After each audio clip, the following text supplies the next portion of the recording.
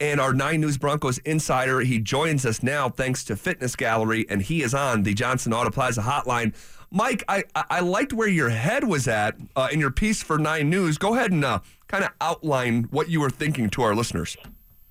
Yeah, well, Taysom Hill was, a Sean Payton creation, right? The Frankenstein of the human Swiss Army knife.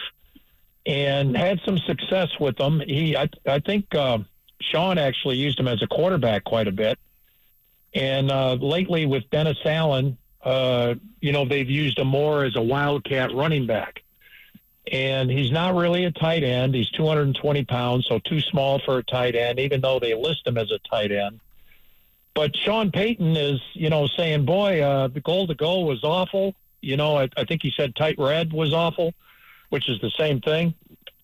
And that's what Taysom Hill does. And Taysom Hill's contract has 2 more years left on his deal, but they're non-guaranteed at $10 million each, which is rich, which is pretty rich, really, for a guy like that if he's not going to play quarterback. So with the Saints anyway. The Saints fired the offensive coordinator, Pete Carmichael, who was also a Taysom Hill guy. Carmichael and Taysom Hill are all but joined at the hip. And, if Carmichael comes here, as many think, there's not really room for him, but you can make him a special assistant, a senior assistant like you do Joe Vitt on defense, like you do Mike Westhoff on special teams. If you bring in Carmichael somehow, some way, it just kind of follows that Taysom Hill can't be too far behind. So it's a connecting the dot type of thing. But, it's one thing to watch for.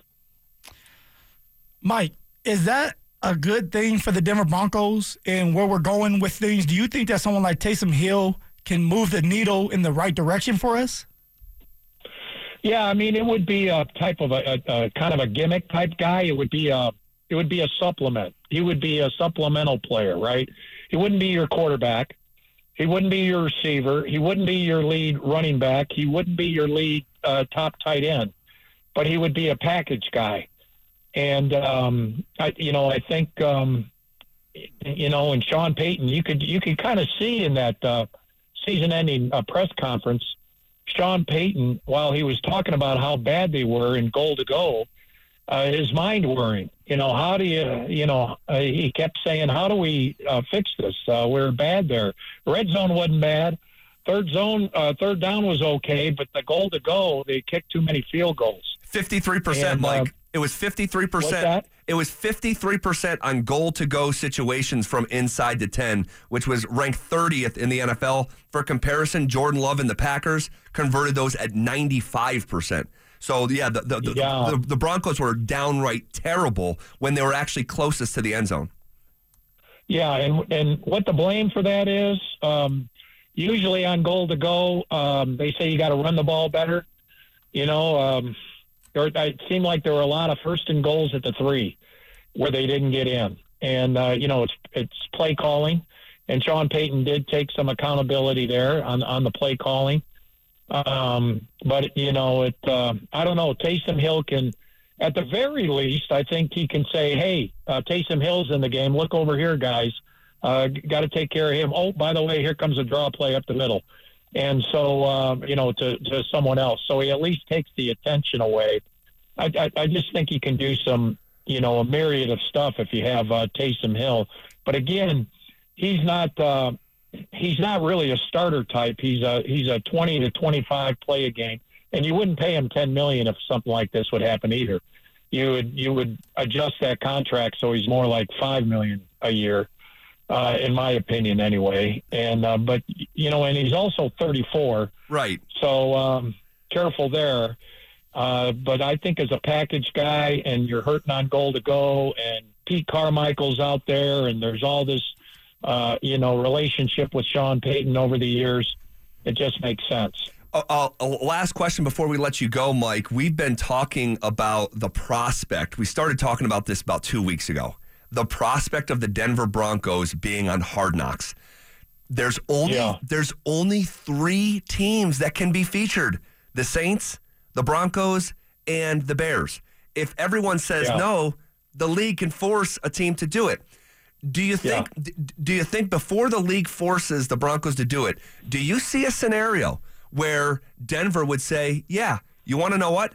We've had a real perception problem here this past year." Sean alluded to this in a press conference. The only thing that makes him want to do Hard Knocks is to let people inside to show how really what he said was creative and funny he is. Do you? He does say so and so. Yeah, right. Just ask him. Do you see a scenario where the Broncos end up on Hard Knocks? I do, although I still think that they would lean toward trying to get out of it. And the one thing to possibly consider that would work against Hard Knocks visiting the Broncos is they are going to be tearing some things down. I don't know about tear some things down, but they're going to be constructing the new facility over on the berm. They got I think they might be knocking down the berm. They might be putting in. They are going to put in some temporary stands for training camp, and this is a training camp type of deal, right? Mm-hmm. And so there is going to be all kinds of machinery. Might be hard to hook up all those big cables that Hard Knocks needs, and that may preclude the Broncos being on Hard Knocks. But yeah, it would be hard. It would be Hard Knocks, I'm sure, would be rooting for the Broncos and Sean Payton, because Sean Payton is pretty interesting, both in his press conferences and you can only imagine what he says behind the scenes, where something like Hard Knocks, I think he might give him some juicy stuff here and there, as he gave Jared Bell. Right. And Seth Wickersham. Prior to training camp. So I think, but watch out for that construction of the new facility as maybe something that preempts, overrules the Hard Knocks. We'll have to see.